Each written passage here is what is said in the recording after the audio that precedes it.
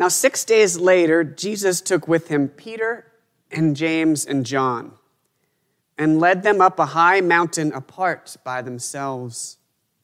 And he was transfigured before them, and his clothes became dazzling white, such as no one on earth could bleach them.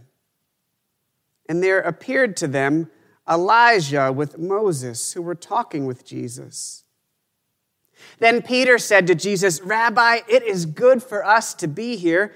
Let us make 3 dwellings, one for you, one for Moses, and one for Elijah."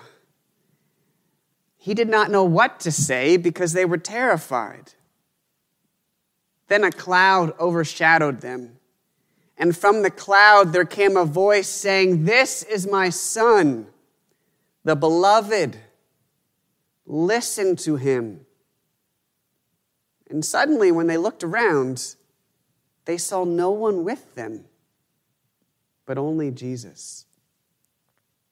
As they were coming down the mountain, Jesus ordered them not to tell anyone what they had seen until after the Son of Man had risen from the dead. The gospel of the Lord. Praise to you, O Christ. So from the cloud there came a voice saying, "This is my son, the beloved. Listen to him." All right, I have a question. Who is God talking to? I mean, in the past, I've always assumed that God spoke these words about Jesus primarily for future generations, for the church, for us, and for everyone that would later wonder who exactly Jesus was. The purpose of this passage is to proclaim Jesus' identity. Who is this guy? He's the Son of God. And while that's true, this week I wondered if perhaps God's voice and words were also aimed specifically at Peter, who was standing with him there on the mountain, terrified and babbling about building plans or something. Because if God is speaking to Peter, that changes things. See, our reading this morning began with the phrase, 6 days later. And whenever we see something like that in the Bible, it's always worth looking back to see what actually happened 6 days later. And in this case, something big happened. 6 days earlier, Jesus asked his disciples who they thought he was. And Peter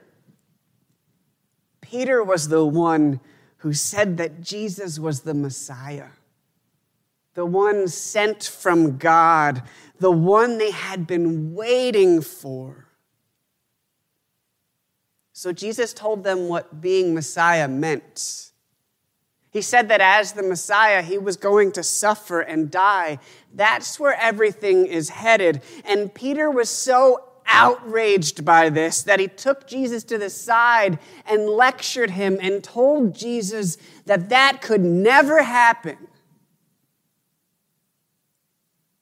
And in response, Jesus literally called Peter Satan and then walked out into the crowds and told them that to follow him means to deny yourself, to take up your cross, and to lose your life. So, are Peter and Jesus fighting now? I don't know. Maybe. It sounds tense. I can't imagine that having the Messiah call you Satan is a great feeling or a good day.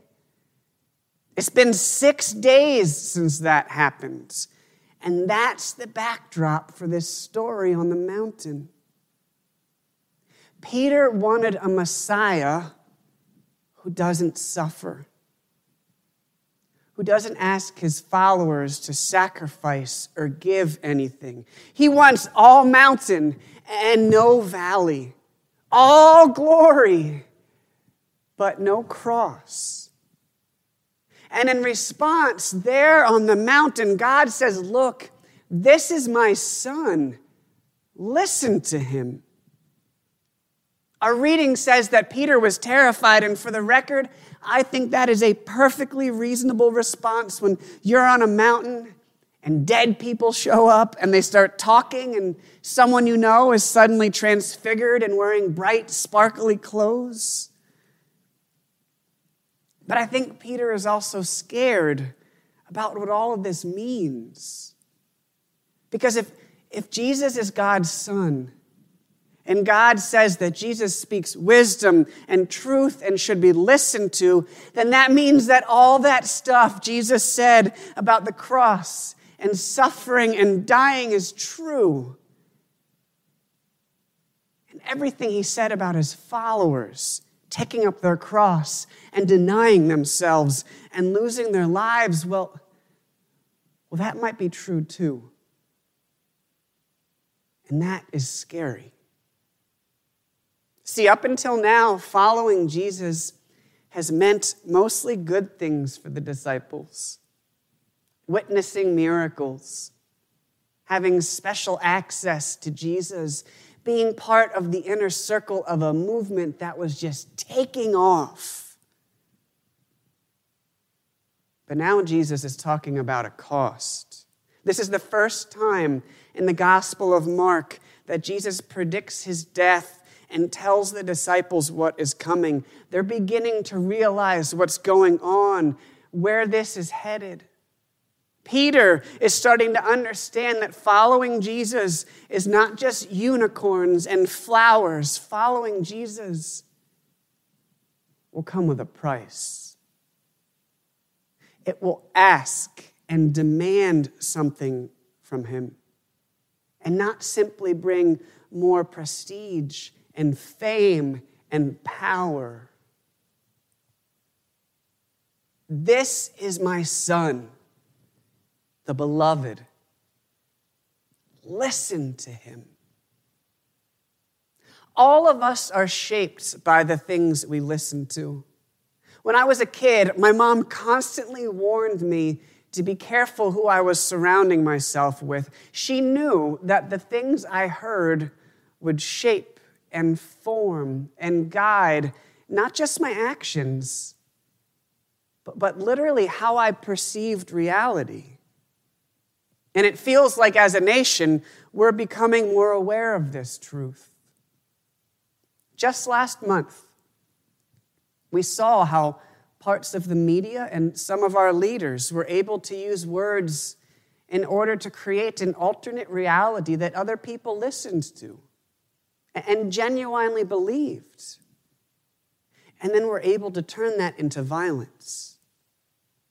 The media that we listen to, the news that we listen to, the music we listen to, the voices we listen to, they all shape us in powerful and profound ways. Today we hear God telling us to listen to Jesus. And I wonder who and what you are listening to. Because there are so many voices in our world. And some of them have our best interest at heart, but many others do not. And some of them have good, righteous wisdom to share, but many others don't. It's impossible to ignore all the voices in our world that are offering guidance and wisdom and their interpretation of reality and truth, and burying our heads in the sand and ignoring all these other voices shouldn't be our goal. Instead, it's worth asking, how can you make the voice of Jesus the most important voice in your life? And the voice that speaks loudest. Because one of the traps and temptations we all face is to allow other voices to dictate and determine how we hear the voice of Jesus. To allow our political views or really anything else to determine and inform our faith. But today we hear that the voice and teachings of Jesus are meant to help us interpret everything else we hear. Our faith is meant to inform and determine our worldview, our sense of right and wrong, our political views, and everything else. And that can be hard. Listening to the voice and teachings of Jesus is challenging. It certainly challenged Peter. Talk about being formed by the things you listen to. Peter grew up constantly hearing that God would one day send a Messiah to save the Israelites. He was raised on stories of the promised one who was coming with force and power and military might and conquest and glory. Think about how these stories shaped him deep down in his soul. And now that the Messiah had finally come and Peter had lived to see it, now this Messiah was telling him that instead his mission was to suffer and to die. Jesus was telling his disciples that the way of God is the way of the cross. The way of God is the way of suffering and sacrifice and love that comes not in the form of chocolate and flowers, but love that is so deep it costs something. The way of God is not conquering nations at the head of an army, but conquering hearts with love and grace. The way of God is not throwing down one's enemies in victory. The way of God is gaining true victory by turning enemies into friends. The way of God is embracing death and despair and defeat and bringing forth new life and hope that can transform the world. And I got to tell you that even today, this is not the way most people view God. Most of us prefer the glory on the mountaintop much more than the harsh reality of the valley and cross that are waiting down below. There are still many who believe and who tell others that following Jesus is a nice, polite, inoffensive, safe, and comfortable thing that doesn't ask much of us or cost us anything. But Jesus tells us that following him means denying ourselves, means giving away our lives. It means picking up our cross. The truth is that listening to Jesus and following Jesus will always put us in conflict with the powers of this world who are satisfied with and benefit from the evil and injustice that maintain the status quo. There has been times when the church as a whole has been more concerned with not offending anyone than with embodying and living out the gospel of Jesus Christ. I think we should be offending more people. Not because we like being offensive, but because we find so many of the things that are wrong in this world, racism, bigotry, sexism, the exploitation of others, xenophobia, greed, dishonesty, inequity, poverty. We find these things to be offensive to God. And so we discover that following Jesus will not always bring us to the mountaintop and shining moments of glory. We're called to follow Jesus down the mountain, back into deep and dark and demanding valleys. That's where Jesus will go right after this story, because that's where the crowds are still waiting for him, and they still have deep spiritual and physical needs. And that's the good news for us. Jesus didn't stay on the mountaintop. I'm sure part of him wanted to just bask in God's love, free of the exhaustion, free from any worry, free from the crowds that were always demanding things of him, free from what was coming next.